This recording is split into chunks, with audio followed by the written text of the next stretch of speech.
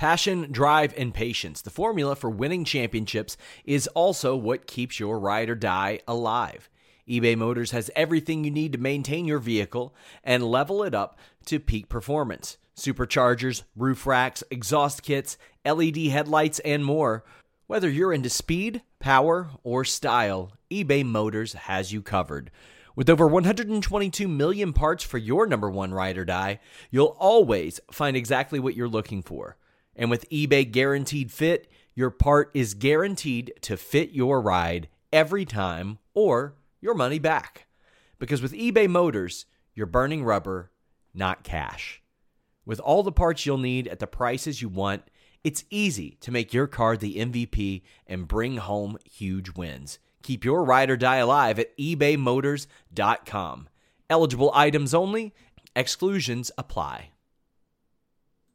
Save big on your Memorial Day barbecue, all in the Kroger app. Get 3-pound rolls of juicy 80% lean ground beef for $3.49 a pound with a digital coupon. Then get select varieties of flavorful Powerade, Body Armor Super Drink, or Arizona tea for 77 cents each, all with your card. Shop these deals at your local Kroger today, or tap the screen now to download the Kroger app to save big today. Kroger, fresh for everyone. Prices and product availability subject to change. Restrictions apply. See site for details.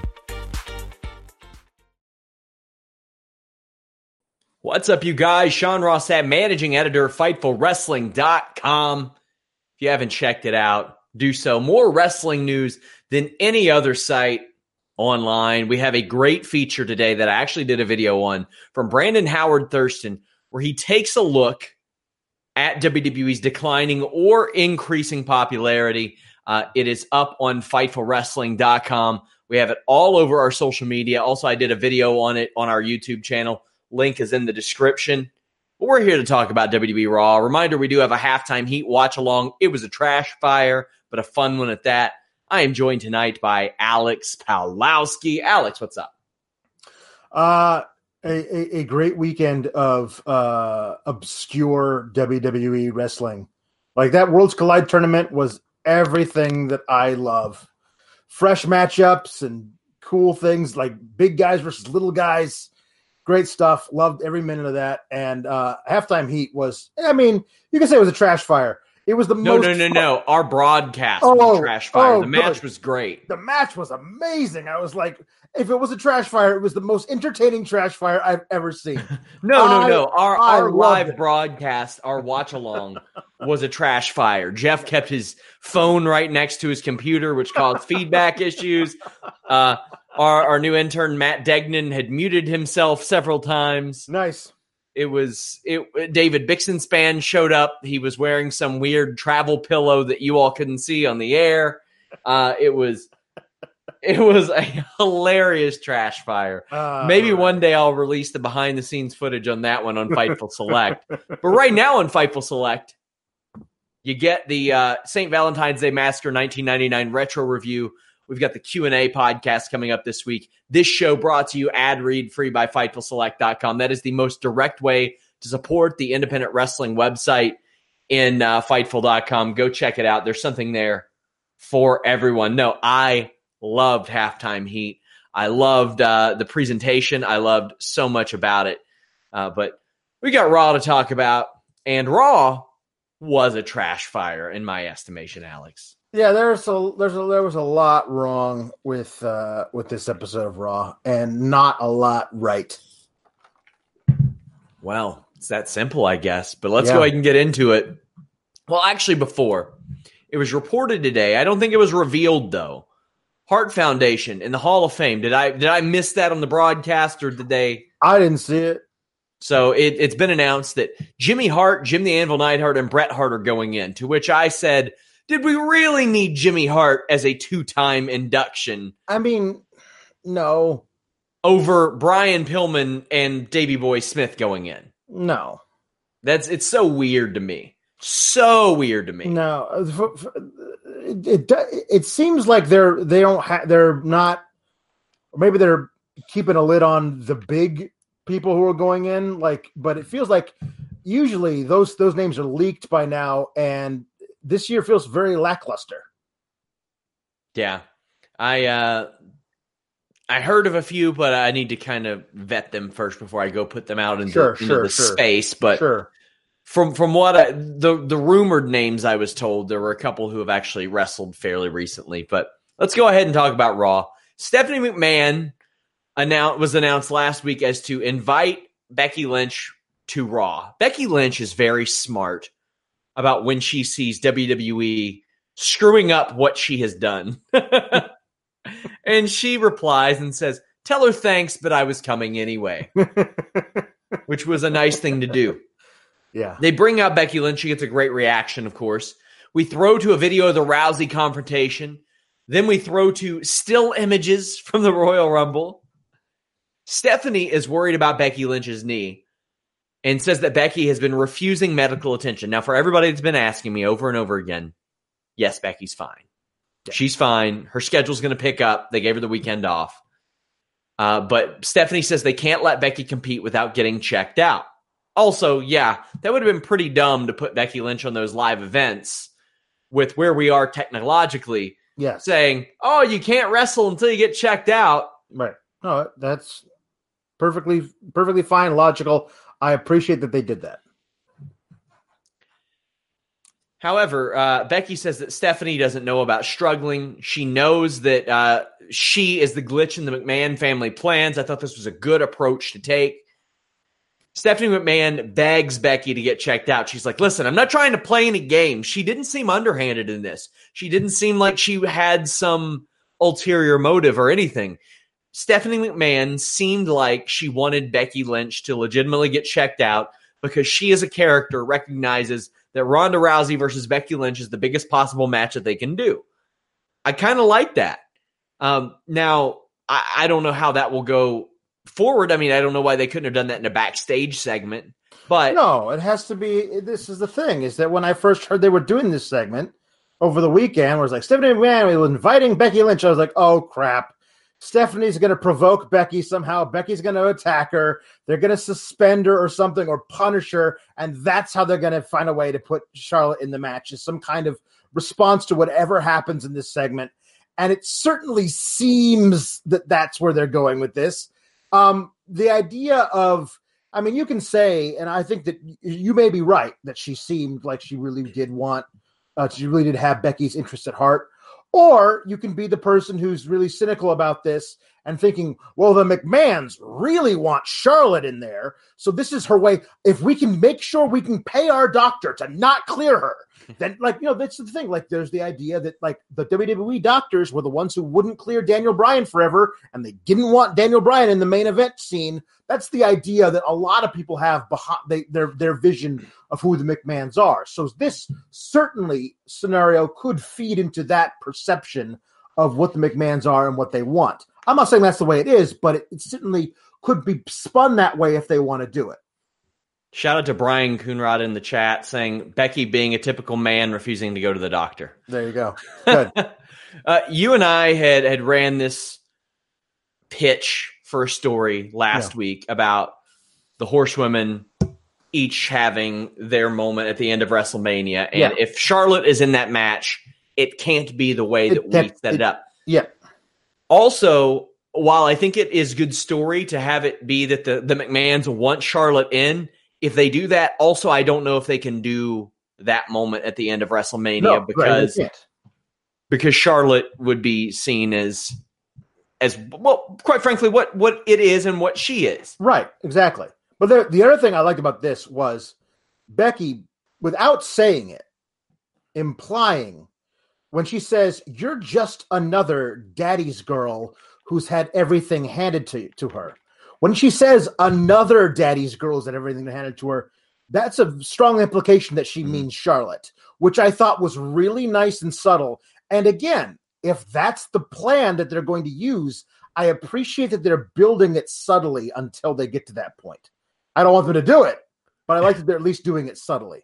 Yeah, but like I said, I loved everything about what Stephanie McMahon did here. Sure. She looked like a competent, smart general manager character, because even within this realm of storyline, there's no way to not recognize that this is the biggest possible match. I put on Twitter, regardless of who is in this match, if it goes on last, It is the biggest women's wrestling match in history. Sure.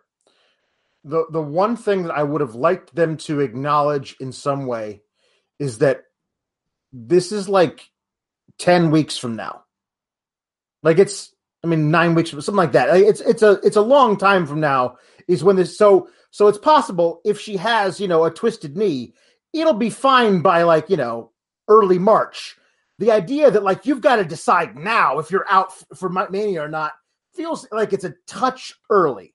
I also wanted Becky to offer to sign a waiver and Stephanie be like, no, because if you win the match, then you're our champion and you can't go. I don't want that. I want there to be cover all your bases. All it takes, as we've said many, many times, all it takes is a sentence, and then that base is covered and you move on. So Stephanie and Becky go back and forth. Stephanie says that Becky will be suspended until she gets checked out by a doctor, which Becky Lynch responds by punching Stephanie and beating her ass. Alex, this was perfect. Yeah, this was also really good. I like that. I like that Becky tried to get her in this armor, but couldn't because her knee was bad. Then she's hobbling around, punches through these security guards who really they should just be scarecrows. They're not there doing anything.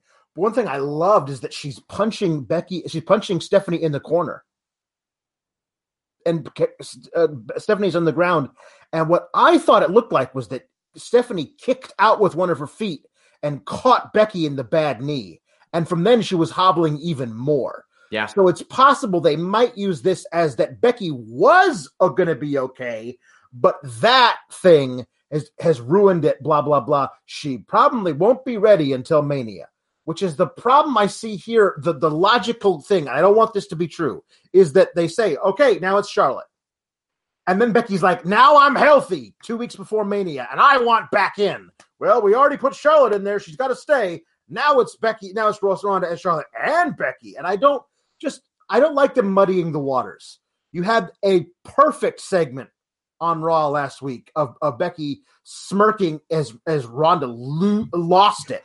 I thought that was really good. And that was all you needed. But then we have to muddy the waters more and more because there's never enough. Speaking of, a lot of people draw the comparisons to Becky and Stone Cold Steve Austin. This was the closest to that I remember, because early on when Vince McMahon was getting attacked, he wasn't necessarily going against Steve Austin. He was just trying to reason with him. And that's what Stephanie was trying to do with Becky. Yeah. Stephanie was trying to reason. This was an excellent segment. Great reactions. Becky Lynch sees Ronda Rousey. She's being escorted out and just smirks. I do not know who is writing out the terminology for Ronda Rousey, but whoever it is, whether it's Rousey or somebody else, she's getting heat no matter what. But man, when they reshowed the from last week, I was like, man, maybe it's just me, because a lot of people liked what she said and thought that Rousey did good. I was like, no, I didn't like it. I still don't like it. If a lot of other people like it, good for them, but I certainly didn't. But I did like Ice and Advil, bitch. That was a good line. That's fine. As I said on Twitter, I had to go back and rewatch it several times with the closed captions on to figure out what she was saying, because I thought she said nice anvil. And I was like, I don't know what that means. Is she wearing the Anvil Neidhart on her shirt? I missed it. That was the Hall of Fame announcement. There you go. Right there. That was it. We missed it. I'm okay with the things that she's saying in the promos. I just think she's saying them 65% faster than she needs to. I mean, she's got noted speech issues as we right. She couldn't speak until she was really late in life compared to other people. But what I'm saying is she's at this point, she's been in several movies. She's an actress now. I know that because I've seen some of those movies that she doesn't do it like that. When if it's the fact that she's live and she's under pressure or whatever, I totally get that. Live theater is a totally different thing than acting for a camera where you have several takes to get it. I just wish somebody would work with her backstage before these segments and just get her to slow down and take a breath between sentences. And she's willing to work with people. I mean, I hear nothing but positive things about her from backstage, but I don't know many situations in which a promo in pro wrestling should have the term lamenting about. Yeah. This certainly wasn't one of them. I want to thank omgi.com for the donation and the super chat. That really helps us out. Check out OMG. I love that stuff. I cook with ghee almost any time that I'm frying my food. Ronda Rousey defeated Liv Morgan and Sarah Logan individually in squash matches. Liv powdered out a bunch, posed and taunted. I love the finish of this. Liv did the Matrix bend, and then Rousey just punched her in the ribs and armbarred her. That was phenomenal. It's great. And I also love as Rousey sets the armbar in, Liv bridging up in pain. That made it look really good. I liked that. The sell of that was great. There are a lot of things there's a lot of little things that Liv Morgan does that I really like, dating back to that pin a couple weeks ago that I went on about how she bridged her weight onto the person. I was like, all right, cool. Liv might be the new winner of like the Carmella Award for really, they're calling her up, and then 2 years later you're like, wow, she's really good. When did that happen? You know what I mean? Like there's something there that you can absolutely see her improving. And I don't know what her ceiling is, but I certainly didn't think that Carmella's ceiling was, women's champ on SmackDown for several months. Yeah. So let me ask you, Alex, do you want me to skin you like one of your rabbits? No, I don't. I mean, do you want me to peel you like one of your Uncle Taters from his farm? I mean, no, but. Huh. Yeah, that was odd. Well, we know Adam Rose isn't going to have a manager if he comes back. It's not a safe working environment for the bunny. It's just not. No. She cut a Garbo promo. This was not Ronda Rousey's best night on the stick. It was a weird thing, like her being like, all these people are booing me. You're sitting there eyeballing me. Somebody do something. Okay. I mean, skin me like one of your rabbits is a weird deal. It'd be. I mean, it would never be fine, but it would have been better if Sarah Logan hadn't, as we've said, completely ditched the redneck character for her Viking character. I mean, like, yes, absolutely, the Sarah Logan of 15 months ago would have been somebody who skins rabbits.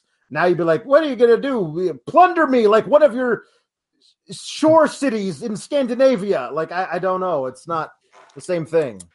Most of this match, I'm told it was called in the ring, as I posted on Fightful Select, and I was told, I can't be 100% sure, but it's what I was told from backstage, that Sarah Logan was not exactly expecting that first hip throw from Ronda, but it's Ronda Rousey, so what can you do? What can you do? Go into the finish pretty quickly, and Ronda Rousey ends up tapping her out with an armbar after pounding her out. Logan did land a buckle bomb. This was nice, short little thing, but sure. Seems like everybody's getting a turn with Ronda before she maybe takes off for a while. Yeah, it does. I actually really liked the Ruby stuff coming out of this. I did too. I thought that was really interesting. Like, well, look, you talk about it, and then we'll analyze it. Did Ruby come off as a babyface to you? Because she sure came off as a babyface to me. Certainly, as opposed to Ronda, who's just like on the warpath and uncontrollable. I love that she's like, no. Like my friends are more important. Yeah, when I get in the ring with Ronda, it's going to be damn sure for her title, and I'm going to beat her. But right now, my best friends need me. They were injured by this crazy woman, and I'm going to go take care of them. Like, I don't remember a more babyface promo from anybody recently than that. Like, that's great. And I hope they recognize that if and let's hope they are, if they do go with Becky versus Ronda and Mania, there will not be anyone cheered as heavily as Becky in a Mania main event in a long, long time, since Daniel Bryan, probably. So you have that. Then the alternative is that Ronda's going to get booed, and lustily. Like, it's going to be huge. So why not lean into that going into the match, as opposed to having like Ronda like have to react to, wow, this is weird. They told me I was the good guy in this. Everybody backstage told me that everyone was going to cheer for me. This is weird. Which is what it seems like right now she's doing, is that everyone tells her, oh, no, everyone loves you, Ronda. And they get out there and like, no, they love Becky. So yeah, the way that Ruby Riott did it, she hopped up on the apron, took a look at Rousey, hit the bricks, and then she was approached by Dasha Fuentes backstage. You said, "Why did you run from Ronda?" She's like, "I didn't run from Ronda," and said exactly what you said. Yeah. To me, well, Dasha Fuentes came off as a heel, and then she came off like a jackass. She came off like a jackass all night. I was wondering if they were like making her a heel backstage interviewer. It was weird. The backstage shit stirrer is a great gimmick that they've never went full on with. Like Corey Graves looked like he was doing it for a while. Yeah. And he would have been great at it. Just Joe back in the day did it. I mean, there's a good way to do that. Top contender match, the Revival defeated the B Team, Lucha House Party, and Heavy Machinery. It was very sad when I watched Curtis Axel try to get that chant going, which at one point was a little bit over, and it was not at all tonight. I think everyone forgot about it. Like the B Team didn't hold titles for a really long time, a couple of months maybe, and that thing didn't really get over when they were the tag champs. I'd forgotten all about it, and I was like, "Oh yeah, I remember that thing." Like it also, you forget about how long ago that was. That was like 6 months ago that they were champs, at least. Well, it didn't seem like anybody in this match was over tonight, which is a bit of a bummer because Heavy Machinery was over on SmackDown last week. Yeah, SmackDown's crowd is very different than Raw's crowd. It's weird. It feels like people who go to SmackDown go for different reasons and to cheer different people. Yeah, all 12 of them. Yeah. Lucha House Party gained control early on. I felt like these teams had to work around Heavy Machinery. And it was pretty clear because Heavy Machinery took center stage and they retained center stage for the majority of this match. And it was like, Otis had to turn around and wait on everybody to get to their next spot. You had them tossing B-Team over the top rope. They got their licks in on the Revival. They flipped Lucha House Party out on the apron. They did a very cool Asai moonsault to the B-Team. Dawson got thrown over onto the pile. I'm not there on them right now. Well, it's a weird deal. Like, I feel like you could, if there was ever a team that would benefit from it's Heavy Machinery versus two dudes who live in the area. Like it would be Heavy Machinery. Like they like just literally squashing and squishing dudes. That's what you should do to introduce these guys. You don't need to do that with AOP. You should do that with Heavy Machinery because they could make it a lot of fun to watch. People would like watching it. Immediately thrusting them into a top contenders match on SmackDown. And then 6 days later, a top contenders match on Raw when we don't even know which show they're going to be on. Like, it just seems disingenuous. Like, it seems like, hey, everybody, Vince really likes the shorter of the two fat guys. So we're going to make sure that he's on TV all the time. I like them, and I like Otis. But I feel like you got to actually do something to get them into a rhythm as opposed to, like, throw them into the fire. Yeah, I don't know if having them involved in back-to-back traditionally fast-paced matches that are noticeably slowed down because they are in the match is a good idea, especially if you are trying to increase stock in this division. Yeah. I think the best thing to do is to make this unlike everything else on Raw. Make it the fast-paced car crash type of match because the Revival can do that and make sense of it. That's one of their specialties. They did it in NXT all the time you didn't realize that the pace wasn't as breakneck as what it may be because they were able to slow it down. They blend that so beautifully. And I think Lucha House Party can probably do that. I think B-Team, as whatever as they are versatile enough to do that. But Heavy Machinery just aren't there yet. They just are not there yet. Revival get the win. By the way, Otis got a caterpillar elbow on Dallas, but the pin's broken up. Tucker almost dropped Axel on his head. That was a thing. Yep. Mercifully, the Revival put away Bo Dallas and the Shatter Machine. I'm glad the Revival won, but this was not great. No, it wasn't great. I mean, again, this is ostensibly the four best teams you have on Raw who are not currently holding the belts, and you have the B Team, who really were a joke team. I mean, I know they're former champions, but they were formed as a joke. You have the Revival, who've been treated as a joke their entire time on Raw. You have the Lucha House Party, who's really a 205 Live team.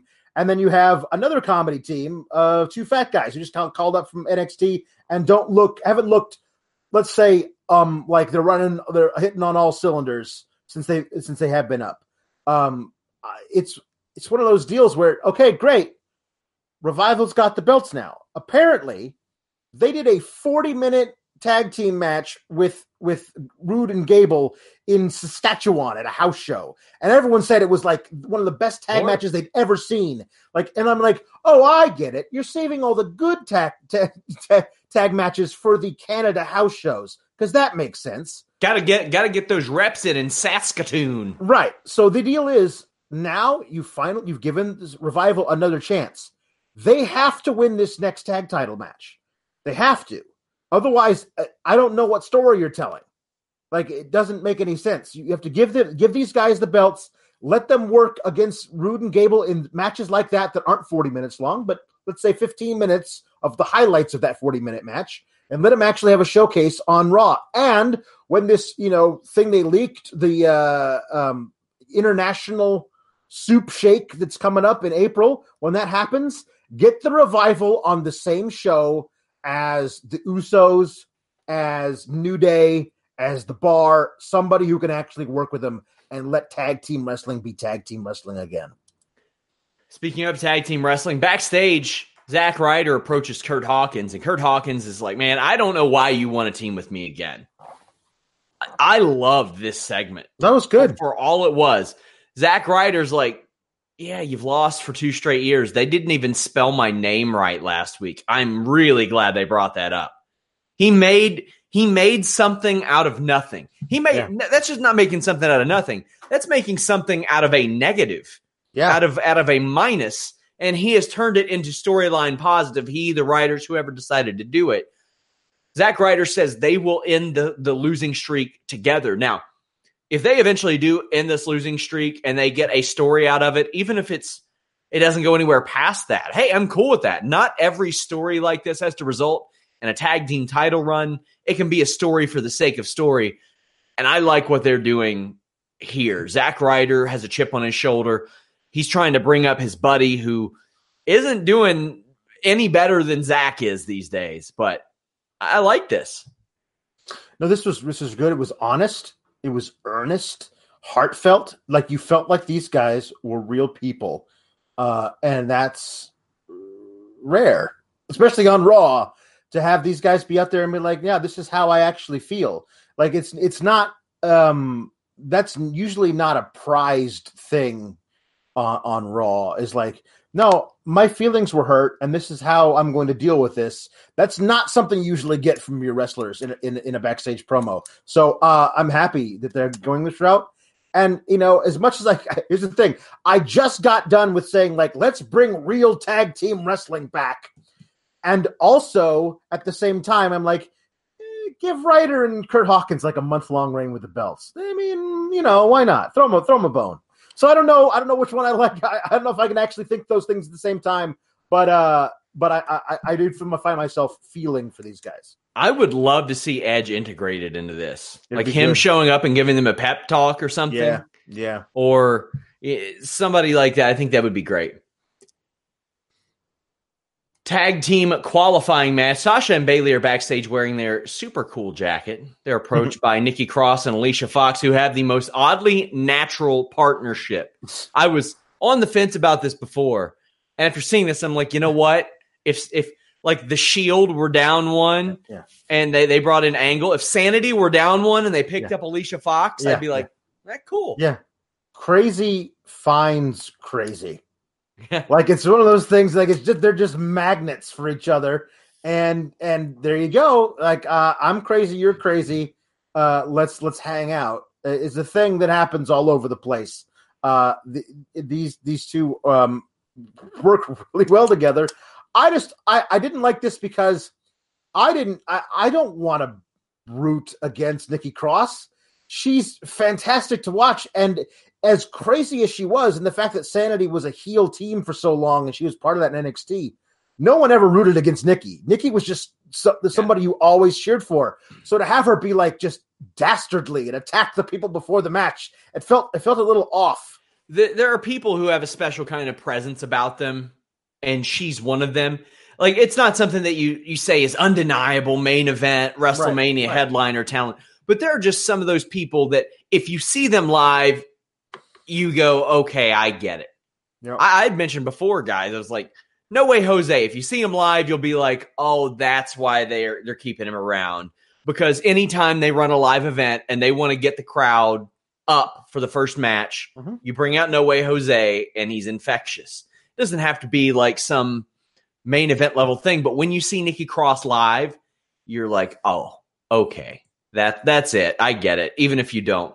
They attack Bayley and Sasha on the ramp. It's pretty good attack from what I can see between the terrible camera work.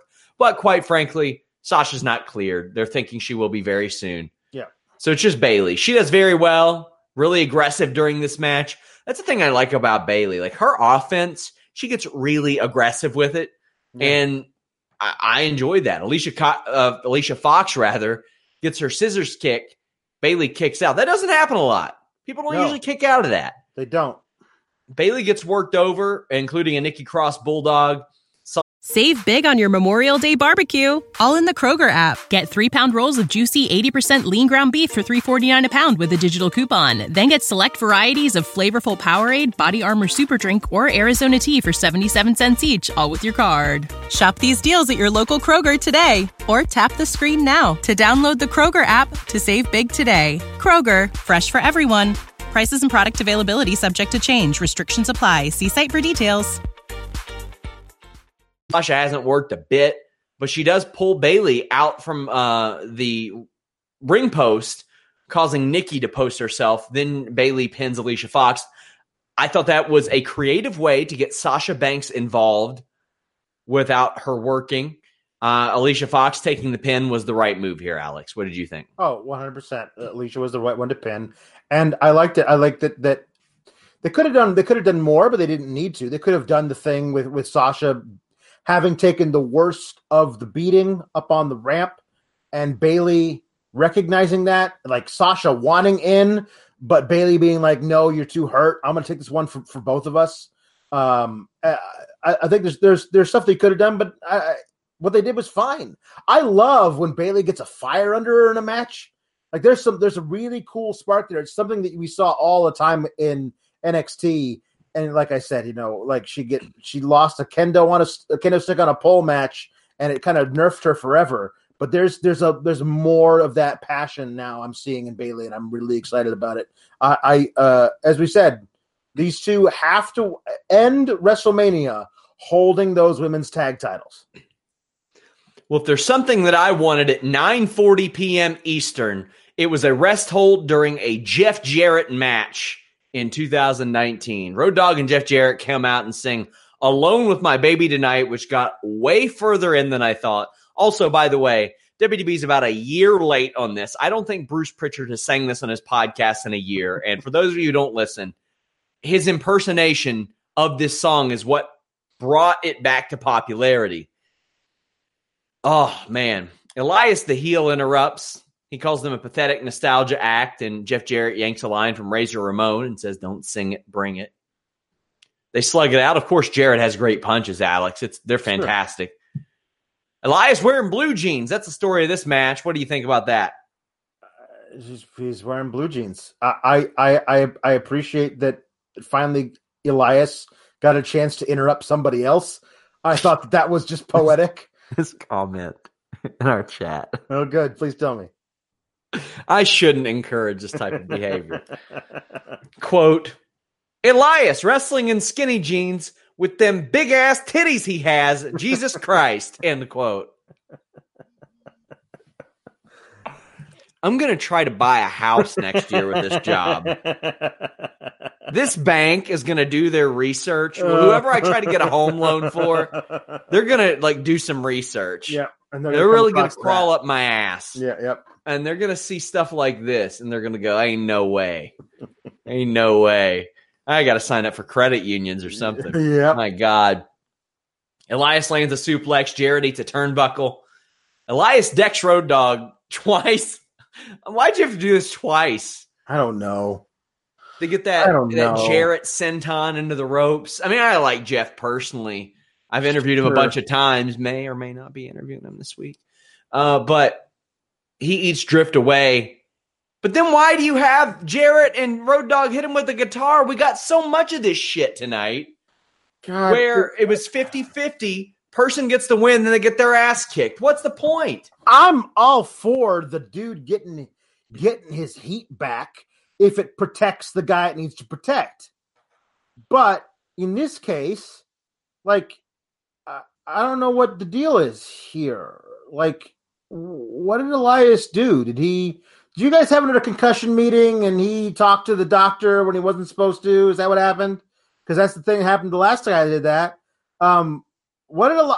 Seriously, Elias was rolling along as doing his babyface thing, really popular. Then he got beat twice in a row by Baron Corbin. You're like, let's turn him heel and have him lose to Jeff Jarrett and Road Dogg a whole bunch. Like, I don't get this. Like, if it does feel to me like he pissed in somebody's cornflakes and they were like, you're done. We're gonna bury you for like the next 6 weeks, and then we'll see what happens after that, kid. Because it just I don't know what they're doing with poor Elias. Now, I'm not pretending that the Apollo versus, was it Razor or Akam? Yeah, backstage. The Razor. So they're going to have a match, I'm sure. Right. I would have rather have seen that here than this. All due respect to Jeff. And well, what's the end game? Like, is Jeff Jarrett a member of the active roster? Like, he lost this match, but they got the heat back on Elias, which, I mean, I don't know. This feels like something you would do on Raw 25 or something. You know what I mean? Like, maybe they can run a Hall of Famer team with him and Kurt Angle. Oh no, probably not. Finn Balor defeated Lio Rush. We get a good old grin Balor promo. He's smiling through it backstage. Bobby Lashley and Lio Rush cut promos on Finn Balor about how much he sucks. Now, Finn Balor, beaten from head to toe, bandaged everywhere. So he got to go see a doctor? He's suspended? No. Presumably, he's seen a doctor who says you have some bruised ribs, but you are cleared to work. And your ankle and everything. Right. Presumably, the doctor has cleared him, but said, make sure you ice this every time after you match. Presumably, because they're not pulling him or suspending him for not. That's all they need to say. You told me. Right. Why can't Corey Graves tell me? Why can't he tell me? That's what I want to know. So Lashley says that he's better than Brock Lesnar, and I'm all for them building up a nice non-title Lashley versus Lesnar match at some point, or an Intercontinental title match. Sure, you could certainly do that. I don't see what Bobby Lashley would have to say that would have how he could prove it. You know what I mean? Like, okay, good. I mean, on what basis, Bobby? I mean, if WWE wanted a win-win situation, they would say, "Hey, UFC, you want to borrow Brock and Bobby Lashley?" Yeah, that would be good. They win no matter what there. They would. Yep. I mean, then you get a winner out of that match. Because I ain't that sure if Brock Lesnar comes back and faces Daniel Cormier that he doesn't get his ass whipped. Because he will. That honestly, that would be a great way of doing it. You could easily have them have a match in WWE, then as a best 2 out of 3 type of thing after they have their actual match in the octagon. Lio Rush is wrestling tonight. Lashley attacks Balor before the bell. Balor gets the advantage before Lashley yanks him out of the ring, and the ref ejects him instead of DQing him, which is funny to me considering the DQ in the main event of tonight's match. How trigger happy that was. Yeah. And how inconsistent this was. There's no consistency, even on the same night. Like, if you want to do the thing where, like, 1 week it's this way and the next week it's the other way, or they could do the thing that you and I have been begging them to do for since we've been doing this podcast. Referee A will let you get away with stuff to a point. Referee B will not stand for any shenanigans whatsoever. And depending on which ref you draw, that's the way the match goes. if they would just allow that to be a thing where like John Cone ejects guys from ringside and, Mike Chioda calls the match, depending on what happens, and whoever you have as the ref will inform how the match goes. That could be a thing that would explain everything, but nope. Lots of people asking about today's Being the Elite. We cover that on the Fightful Select Weekender podcast every Saturday. Steven Jensen reviews that, NWA. He reviews Impact Wrestling, ROH, and a lot of indie wrestling as well. Subscribe. It's a good time. Leo Rush does a great suicide dive. Back from the break, we see him get a Super Frankensteiner for 2. Balor starts clubbing away. It's really nice to see him in the dynamic of the bigger guy. Yeah, it's true. I like that a lot. I wish, they're telling the story of like Finn Balor's injured. I wish that Leo Rush had been able to do like a lot of Leo Rush stuff. Yeah. Like his crazy avoidance things. And his, I don't know if the camera could have kept up by the looks of it. That's true, because that was bad. They completely missed him on his slingshot stunner. Yeah, which was a great move when he hits it, but we never got to see it because if he doesn't hit it, he's taking the Hamrick bump. Yeah, and if you all don't know what the Hamrick bump is, yeah. Look back at the 1-2-3 Kid match against Chris Hamrick, where Chris Hamrick just has his leg lightly kicked out of the way and takes a bump out through the ropes on his ass. Yeah. And it's a move that he did all the time. Really great. I loved watching Balor do these spots. Balor dodges a frog splash. Rush's kicks looked amazing. I'm a big fan of Leo Rush. I think he can be very, very special. I know he's got a little bit of, I don't want to say heat, but they bust his balls a lot backstage because he's kind of full of himself. Even I'm told Vince has said something to him about it, but he's 23 years old. He's on WWE Raw. He had an uphill battle after the Emma comment backstage anyway, and they still brought him up. He's doing great. He's really helping out Lashley. If I were him, even if Vince McMahon said something like, a little full of yourself, huh, pal? I'd say, you goddamn right I am, because traditionally, what have we seen with Vince McMahon? He likes that type of stuff. Right. You don't want me to be confident, Vince? I think I'm the best there is in the world. One day, I'm going to be WWE champ. You wait and see. Like, that's the kind of thing that Vince usually loves in his guys. But to be honest, you got to be over 250 pounds to say that to him, I think. Balor hits what we will now call pant shitting season. That's the coup de grace stomp. Yep. Whew. If this were a clean finish, it would have been rated higher for me. I think they should have just let them tell the story in the ring other than with Lashley. Maybe have Lashley get thrown out without attacking him, because Leo Rush is talented enough in the ring.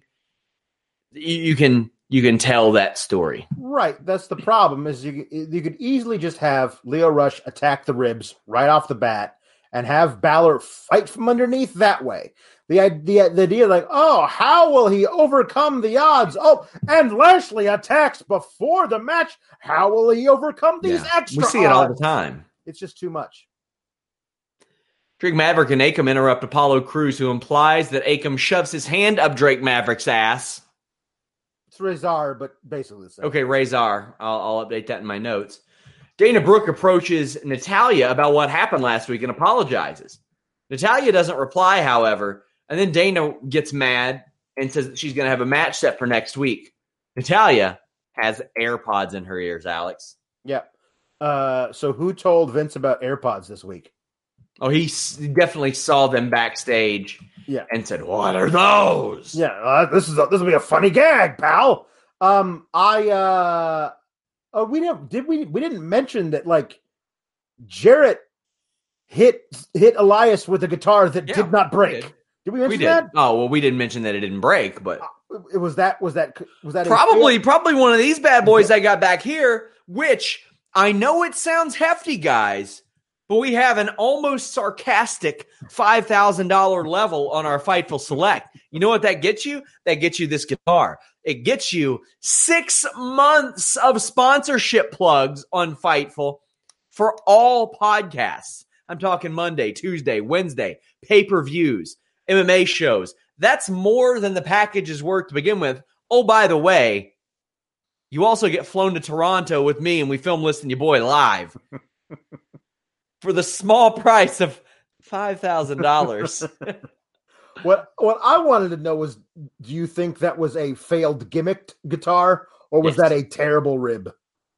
Oh, for sure they're not going to rib. That's lawsuit territory, man. Okay, all right. Yeah, I don't think they're doing that.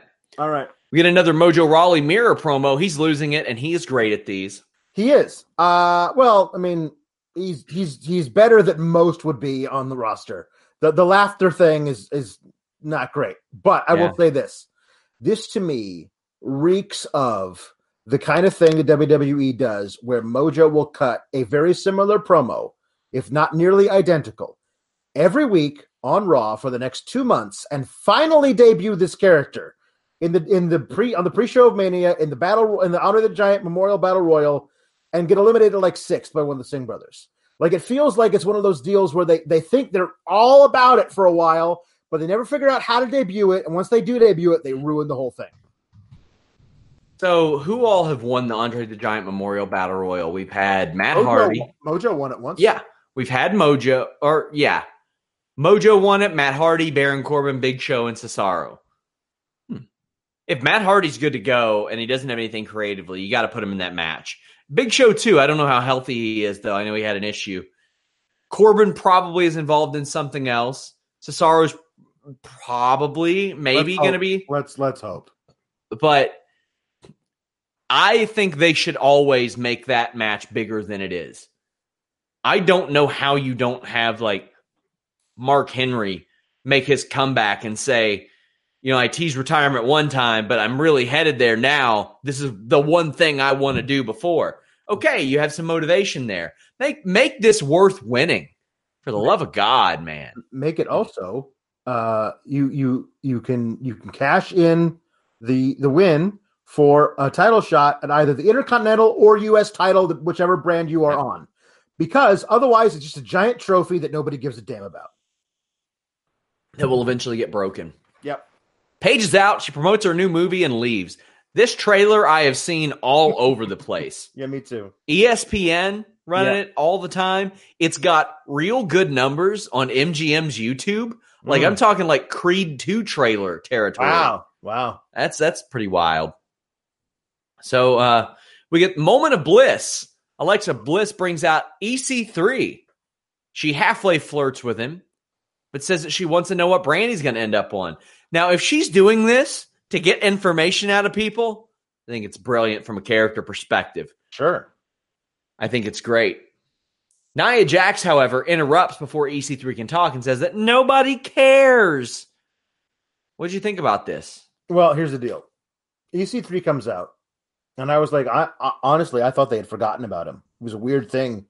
And I had a lot of people asking me, was he on the road last week? Yeah, he was. It's just so weird.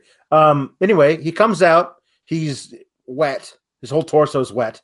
And he's in his gear. And I'm like, okay, well, at least that means that, dare I hope, we'll actually have an EC3 match. And as I'm typing that on Twitter, Nia Jax's music hits. And I'm like, oh, God, no. The Monday Night Monkeys paw. I was begging for an EC3 match. Is this my fate? That I have unwittingly brought into existence an EC3 losing his debut match to Nia Jax. And thank God, no, that was not what happened. Yeah. Speaking of, I may pitch a monkey's paw shirt for ProWrestlingTees.com/Fightful. You guys may realize that one of our shirt designs is no longer up there. We will tell you why on Wednesday on the Listen You Boy, 3 p.m. Eastern. EC3 is still a mute. Yeah, that is so odd. They're still doing this thing, man. I don't know where it's going. We'll see how it ends up. But Nia teases replacing Becky Lynch at WrestleMania, which got a smattering, no, you're not. We don't believe you. And by the way, we're over that type of reaction. Mm-hmm. She's interrupted by Dean Ambrose, who implies that Nia has a crush on him. And I love the way that Nia sells it like a third grader. Like, yeah. No, I don't. I know I hit you. I don't have a crush on you. Ew, cooties. Because that's the way that, based on Nia Jax's character, that I think that she would react. Sure. Dean Ambrose was fantastic interacting with EC3. And Dean says, all right, I'm going to turn down your multi-million-dollar offer, and I'm going to go out on my terms, being the character I should have been this whole time. Because I feel like he's just so free and loose and could do what he wants, and could be what he wants, says what he wants, because what are they going to do? Fire him? Yeah. Like this is the Dean that we are going to miss. The Dean we should have been seeing this whole time. Well, Dean Dean asks EC3 a bunch of questions, but cuts him off before he can answer. And this wasn't like the backstage segment where EC3 was very clearly not told to say something. Right. Dean was fast enough to where it was seamless. Yeah. And it went together. He asks EC3 a bunch of questions, then gets punched in the face. Where's EC1 and EC2 was inspired. That was good. Then EC3 beat Ambrose. This was a very quick match. I couldn't fairly rate it. It was so quick. Right. EC3 opened with a really good big ass elbow drop. Yeah. That was nice. Got posted, sold really well. Got some really good elbow attacks. He has not named the front face lock STO yet, but that is a damn good move that nobody else does. Nobody else does it. You can do it out of nowhere. I know that he stopped doing, ironically, what was Dean Ambrose's Dirty Deeds move. Yeah. And moves where you have to kind of kick out your leg like that, take a little bit longer. I love the front face lock STO. I maybe establish it as a finish, but I love that move. He ended up rolling up Ambrose for the win. Ambrose did not look like he made an effort to kick out. No. None. Again, I'm not doing anything I don't want to do because what are you going to do? Fire me? Like I don't give a fuck. Dean is I'm into it. I'm in. EC3 later tweeted, for those inquiring minds, EC2 watched my debut victory from the comfort of his leather chair, Betsy, at home. And EC1 watched from the comfort of his leather chair, Bernie, in heaven. Thanks for asking, Dean. Pretty good.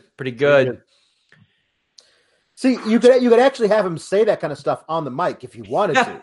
I don't know why you would want to do that. That's weird, having your new star from NXT who can talk really well actually say things into a microphone. You know, the guy who was on your TV show for years, your WWE TV show, but then he went to a company that was already pretty much last legs, even though it was 5 years ago. Yeah. Had a fraction of the viewers and got himself over to the point to where when he came back, more people knew who he was than when he was on your TV show. That's right. Because he could talk so well. Yep. Hot dog. It's almost like he's good, Alex. Yeah. It's almost like that. Kurt Angle. It's almost like he's in the top 1%. Son of a bitch. Kurt Angle came out, ran down his accolades. He had been greeted by No Way Jose and Apollo Crews and a bunch of people like that backstage. Angle says that Father Time is catching up with him, but Baron Corbin interrupts and gets a lot of heat. And I'm just thinking, man, wish people gave a shit about his matches. Yeah. Doesn't happen, though. Drew McIntyre joins and runs down Angle. They approach the ring and support him, but Braun makes the save, takes out Drew while Angle takes out Corbin. And I thought and tweeted, who cares about Canadian destroyers? All I care about is that Braun has brought back the office chair heaving move. One of the GOATs, in my opinion. Oh, absolutely. He kind of shoehorned this one in. Like there was a guy standing over there, and he looks at him, runs over, gets the chair, and then throws it at him, giving the guy plenty of time to run away. The GOAT move is when the dude is running at you, and you heave a chair at his running face. Nobody doesn't see it coming. Nobody will ever do that better than Roman Reigns. Oh. That was the perfect opponent. It was perfect. Roman Reigns had the proper type of heat to take that type of move to where sometimes WWE would push Roman Reigns down your throat so much you would say, God, I kind of wish that character would get a fucking office chair thrown at his face. And it happened. Remember that feud they had that was so white hot? You thought to yourself, these guys are going to induct each other into the Hall of Fame one day. Like, we actually talked about that on the show, and it didn't seem far-fetched. They were so interlocked as rivals at that point in their careers that nothing could ever tear them apart. One man was going to be champ, the other man was going to beat him for it, and they'd go back and forth for years. Oh, no, that didn't happen. That Roman and Braun is my favorite feud in the Fightful era for sure. Since we've started covering this show, that was my favorite feud ever. But anyway, we got a tag match in which Baron Corbin and Drew McIntyre win via DQ. Corbin quickly gets suplexed by Angle. Strowman mows down Drew. Angle's worked over. Braun can't make it in to help him. Drew ends up hitting an Olympic slam with a bit of a deadlift on Angle. Great spot. He applied an ankle lock. This was good heat, Alex. This is great heat. This is a weird deal where they are, again, muddying the waters, where you need to be able to get Drew fully over as a heel, a monster heel that cannot be defeated. And you need to be able to get Braun over as this monster babyface who cannot be defeated. And you have to have them then meet each other. And you had that and you lost it. You can get it back. But you can't get it back if they're facing each other every week and you're doing 50-50 booking. It doesn't work. It's weird. The match continues. Drew and Corbin land a double belly-to-back suplex on Braun after he came in and got some offense. Braun turns the tides with a handicap suplex and tags out to Angle. He runs through his offense. And then, in one of the dumbest, weirdest, lamest spots I've seen in a long time, Corbin, who is not the legal man, and to be honest with you, I'm not sure Braun is either at this stage. I think maybe Kurt still was. Baron's like, oh, you'll get DQ'd if you hit me. No, Baron was legal. Braun was not. Okay, and that's the actual rule. Yes, Braun's never enforced. Braun's illegal. He can't hit the legal man, except it happens in every tag match that's ever happened on your show. If it works like this from here on, okay. If it's their way of making the rule enforced, I am all for it. Sure. Because as you all found out on the Royal Rumble podcast, I love me some rules. I like them, especially when they help creatively. I get the feeling that won't happen, so I'll reserve my burial until then. But Braun got DQ'd. But this is after I watched every Royal Rumble rule broken 8 days ago. Listen, I watched people land on their backs and they were like, they're still in. No. Here's a giant reason why this is stupid. You have the heel who's in there who says, no, if you hit me, you'll be disqualified. And he repeats that line 7 times so we make sure we can get it at home and understand it. Then the babyface gets disqualified on purpose. That makes him stupid. Also, it means that wins and losses do not matter on your program. Thanks for watching 3 hours of Raw. Good night, folks. I don't understand. Rusev poked fun at it last week. Yeah. I was told that wins and losses don't matter. Yep. Claymore takes out Braun. Angle goes into the steel stairs, but Strowman comes back and choke slams Corbin and McIntyre. Why didn't they win the match? I don't know. I don't know who you're protecting. I don't know why. Why would you make Braun look like an idiot only to have him stand tall at the end of the night? I don't get this. I don't get why. I mean, I know. I guess Seth is tweaked and hurt, and he's not here. So your guy going into the main event of Mania isn't your main event this week. It's just a weird deal. Like, is this? Where do we go from here? Like, is Braun still feuding with Drew and Baron? Is Kurt Angle now not going to retire since they won the match that they lost? Like, I don't understand any of this. Well, where we go from here is SmackDown Live tomorrow. Also, we have the Fightful MMA podcast tomorrow, 2 p.m. Eastern. We've got so much to cover from UFC Fortaleza. Jose Aldo had an insane performance. So did Marlon Moraes, Damian Maia. Lots of good stuff. We're going to talk positively about the pacing of a UFC show. Hot damn, who thought that would happen?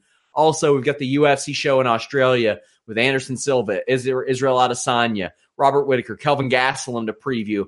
We have Listen Your Boy Wednesday, 3 p.m. Eastern. Over on Fightful Select, our premium service, I have the Fightful Report podcast where I give you lots of exclusive news, injury report, contract updates. Mr. Warren Hayes reviews NXT, NXT UK, and 205 Live in podcast form. And then Steven Jensen with that awesome Weekender podcast. I also have the Q&A show this week.